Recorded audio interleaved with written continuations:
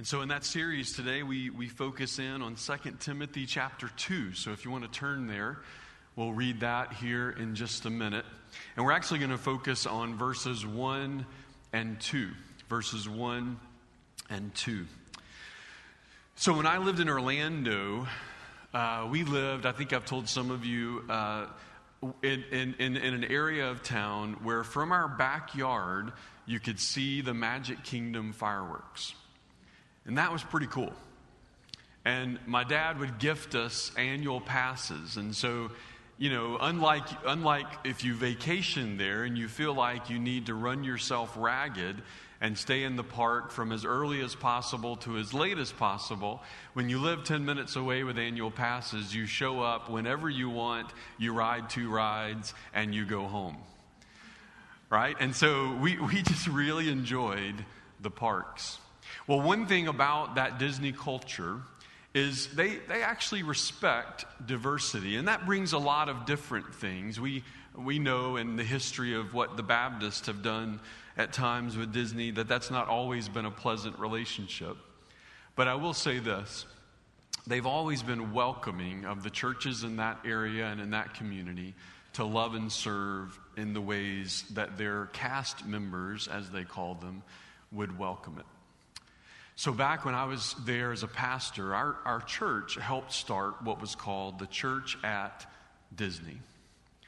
And you've probably never heard of it because no one really ever heard of it.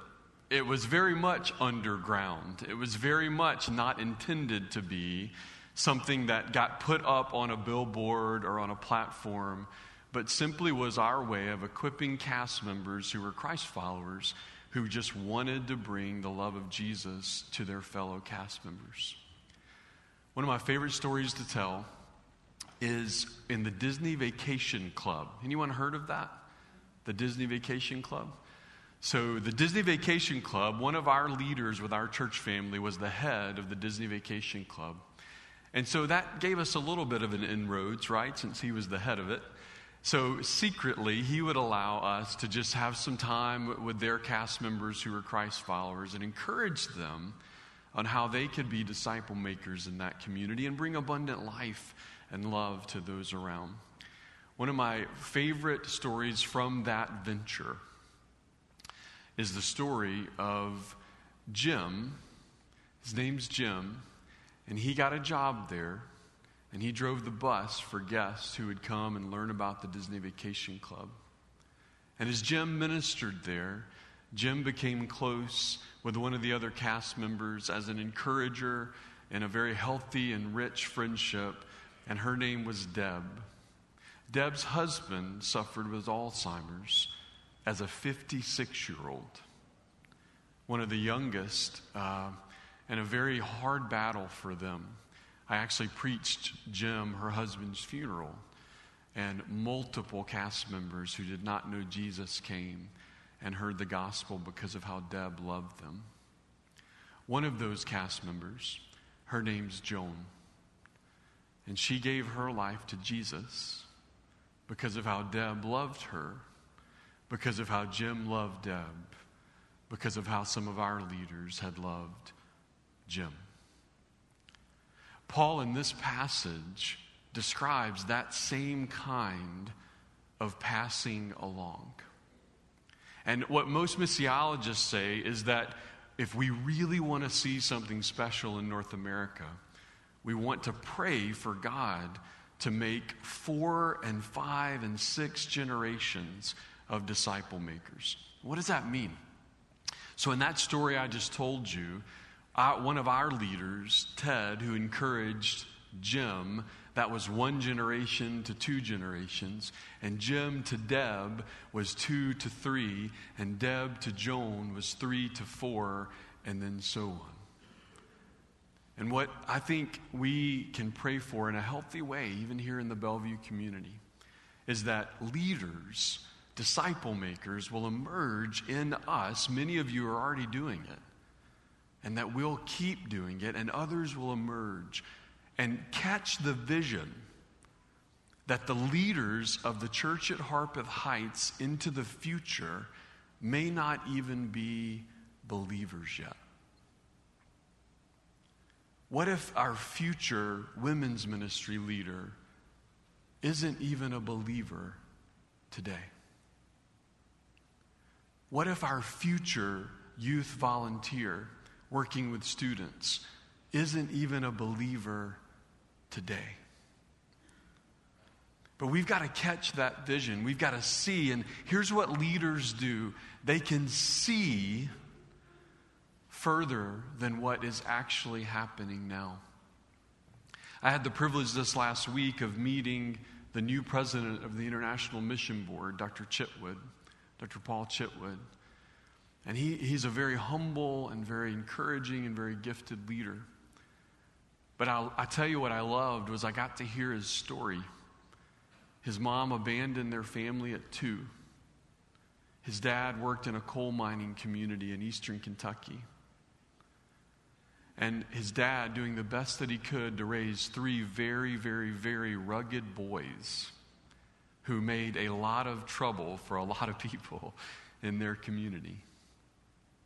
And all of a sudden, out of the blue, these 2 men in the community developed a relationship with Dr. Chitwood's dad. And he engaged with them in a friendship and started bringing his boys to one of the local churches there in that community. And that local church had a ministry that you may have heard of before called the WMU. Right? By the way, and I get laughed at this, Miss Janice, I get laughed at by my colleagues because I think the WMU is one of the hippest ministries that Baptists have. And if you don't know what I mean by that, just research the ministries they've been involved with and you'll find out. But here's what's so cool. These 2 ladies with the WMU of that local church decided that they wanted to love those 3 boys like they'd never been loved before, like they didn't have a mom because they didn't. And they loved them well. And Dr. Chitwood became a follower of Jesus because of their ministry. Right? Here's this future president of the International Mission Board it could have gone down a path that many go down when they're abandoned by a family member, especially someone like a mom. And yet these women loved him like his mom. And again, you see generations of disciple making and the effect that it has. Take a look at this passage and hear what Paul is saying to Timothy. He says in verse 2, and let's just look at verse 2 here. What you have heard from me in the presence of many witnesses, commit to faithful men. And by the way, the word in the Greek there is more of a generic word. It actually means other people. So commit to faithful people, men or women, who will be able to teach others also. And the word for teach there is informally instruct. Do you catch that? In your life. In your life. Paul is saying what has been passed to me, I pass to you, Timothy. Now pass it to others who will then pass it to others. And I would suggest to you that the leaders we need across our family of churches are unique life givers who are intentionally encouraging other people to become life givers also. Because that's what abundant life is.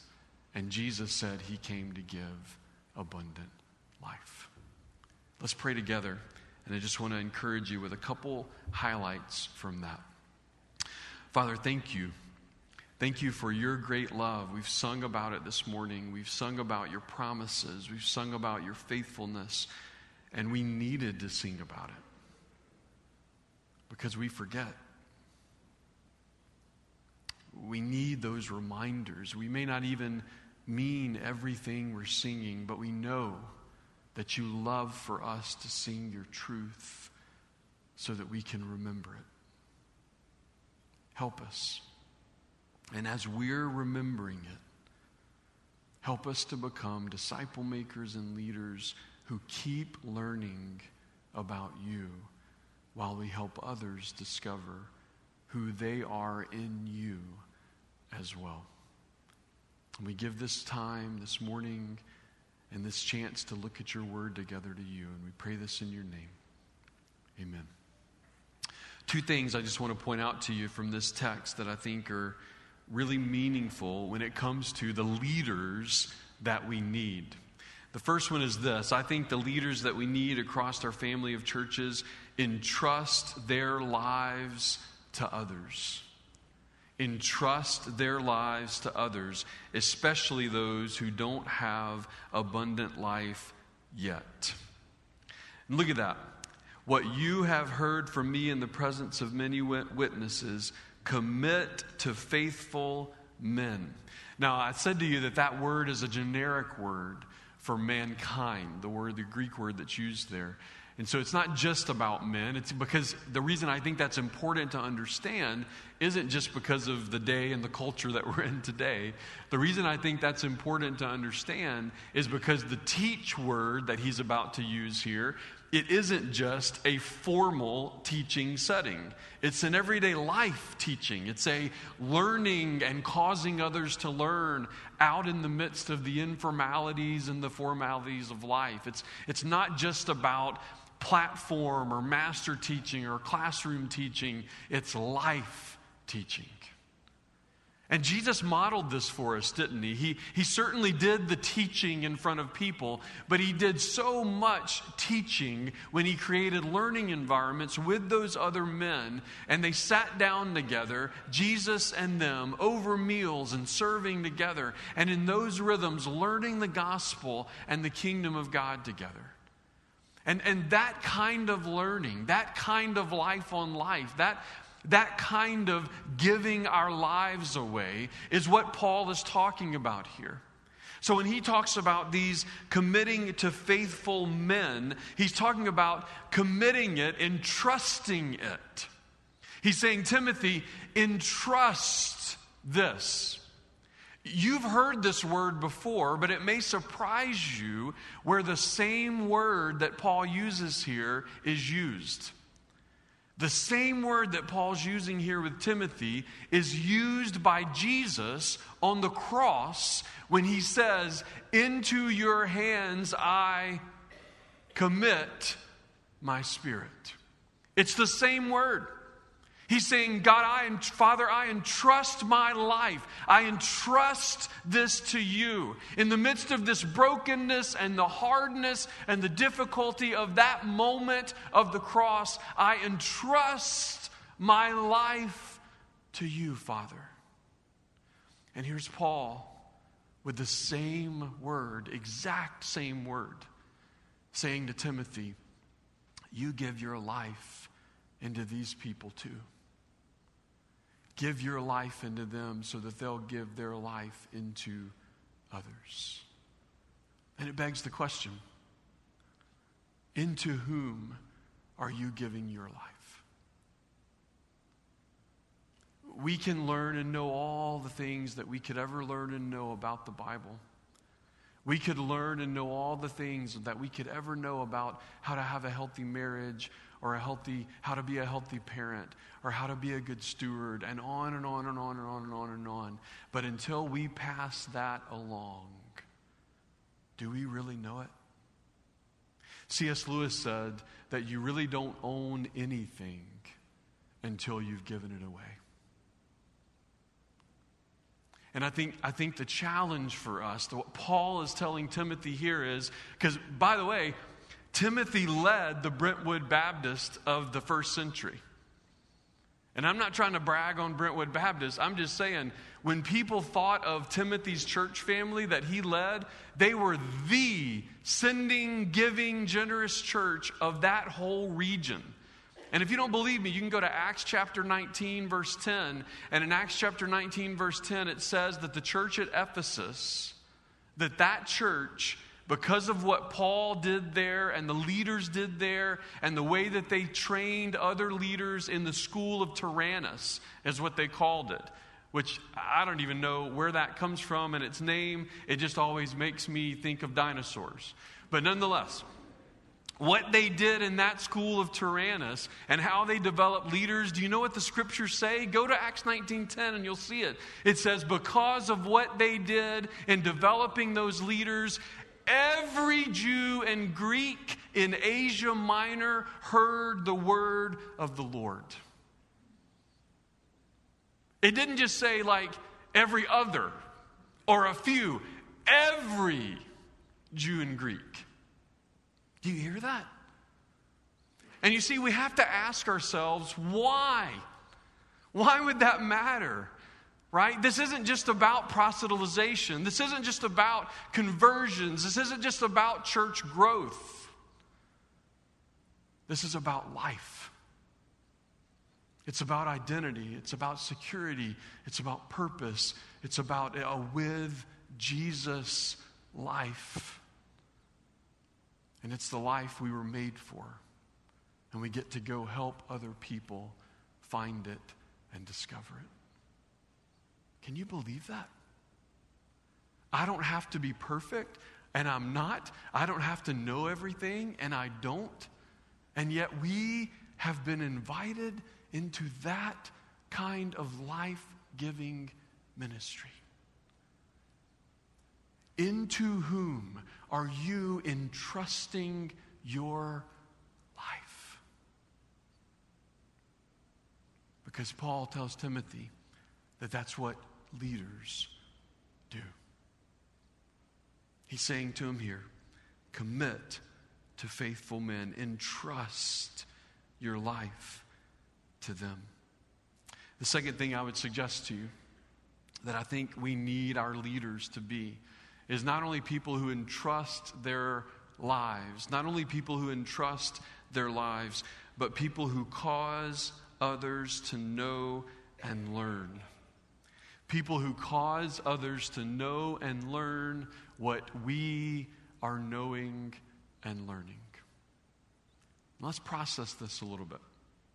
The word that he uses here in that verse, in chapter 2, verse 2, he says, what you heard from me in the presence of many witnesses, commit or entrust to faithful men and women who will be able to teach others also. I love the word that's used for teach here. It's not the common word that's used for teach. It's a word here that's used that basically means create environments where other people can learn. Create environments where other people can learn. And I may have said this to you before, but my dad taught for New Orleans Seminary for 40 years. And over the last 20 or so years of that time, he was the one guy that got to basically train every faculty member. And what I appreciated, because I sat in on a couple of those trainings, what I appreciated was hearing him say this to those professors, especially after I went to seminary. I really appreciated this. He would say to them, some of you like to hear yourselves teach. Some of you like to hear yourselves teach, and you're not educators. Some of you like to cause learning to happen, and you are educators. Right? You think about it. I get to teach at Belmont as well. I teach one class a semester over there. It's New Testament, and juniors are required to take it. So I rarely have like a religion studies major in there because everybody's required to take it. So it is a blast. I mean, they don't walk in there thinking they know everything about the New Testament, and I don't walk in there thinking I know everything about the New Testament, and I do the best I can, praying, that each of them, whether they believe Jesus or not, will realize that the New Testament has a compelling message that they need to take seriously. And all I do is ask a lot of questions. And the discussions are rich and they're meaningful. And I'm just trying to cause a moment where even this last semester, this young lady who was not a believer in Jesus, was able to really process the message of the New Testament and admitted with tears in her eyes that she had not heard that was the message of the New Testament before. Right? This isn't just about us convincing others. This isn't just about us getting up and being the expert about something with others. This is about us being learners ourselves. That's what a disciple is. That's what the word disciple means. And then learning with someone else. Process this with me, right? I mean, same question as the first point. Into whom, or better said, with whom are you learning the gospel of the kingdom? Right? Into whom are you entrusting your life, and with whom are you learning the gospel of the kingdom? And think about this. A lot of us, we'll look back first at chapter 2, verse 1. What does Paul say to him to start this chapter off? You therefore, my son. Now he's talking about his son in the faith here, right? It's a metaphor. Be strong in the grace that is in Christ Jesus. I love this because when you see Paul get older and older and the way he writes his letters, he is desperate for the gospel in his older letters versus his younger letters. And you know what I think that means? I think instead of getting strong in all the other things that he had gotten strong in as a Pharisee, he started getting strong in his weaknesses. In the grace of Christ. And that's why he would write in 1 Timothy chapter 1, it's a trustworthy statement deserving full acceptance that Jesus Christ came into the world to save sinners, among whom I am foremost of all. And if you want to see what Paul thought about being strong and all that other stuff, you can go to Philippians 2, where he actually uses a first century slang word to describe what all of that strength and all of those other religious things meant to him. And he said, I give that up for the surpassing knowledge of knowing the resurrection power of our Lord Jesus Christ. Do you understand? You and I have not been called just to get strong or be strong Christians. I want to suggest to you this morning that the phrase strong Christian is not even biblical.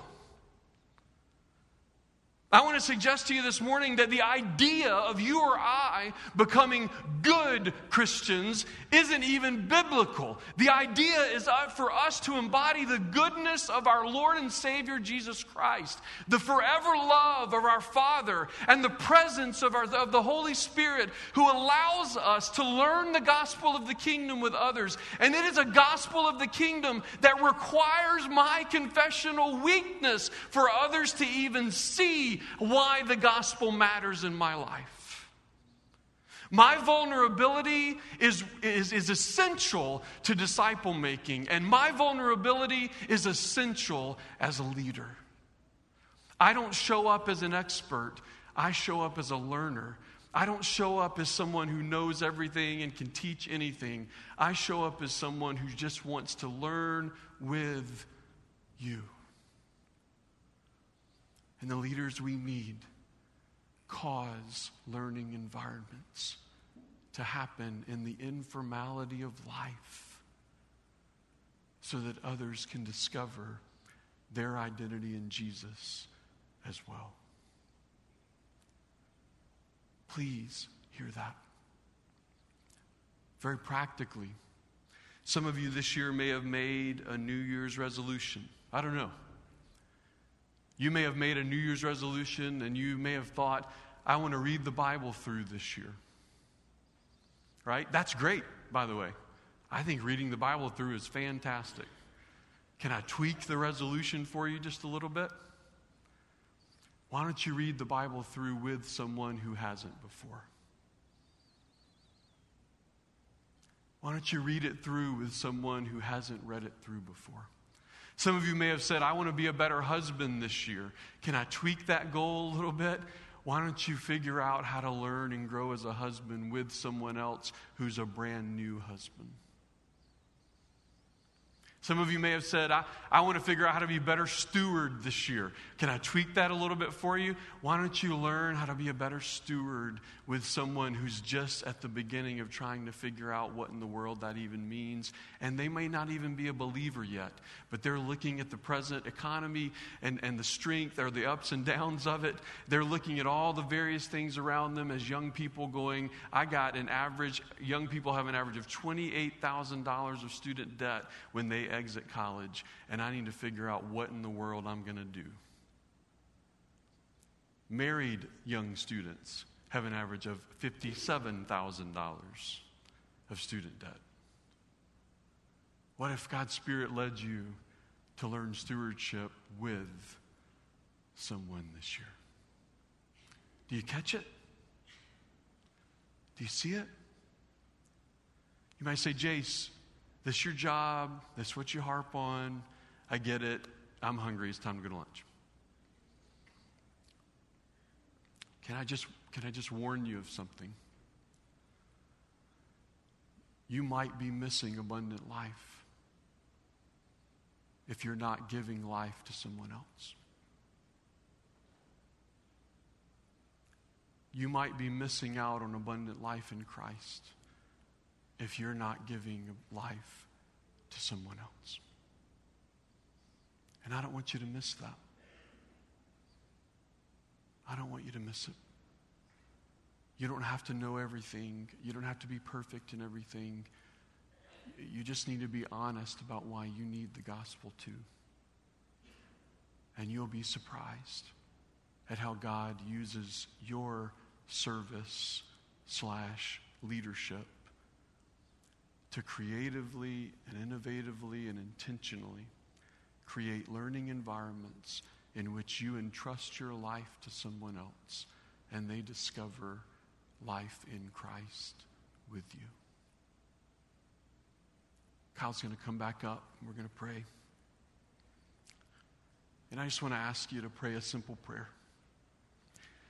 If you're with us this morning and you've just heard about this grace in Christ for the first time, or you've been hearing about it and you're like, you know what, I want to follow Jesus. I never have and I know I need to.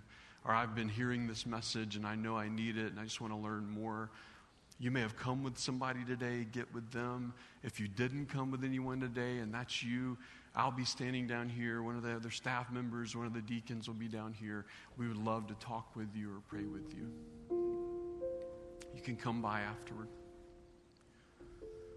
But if you're here this morning and you're a part of this church family, I would challenge you to pray a simple prayer. Jesus, help me to entrust my life into someone else that they might learn the gospel with me this year. Simple. What would happen? How would you know abundant life like you never have before? What would happen?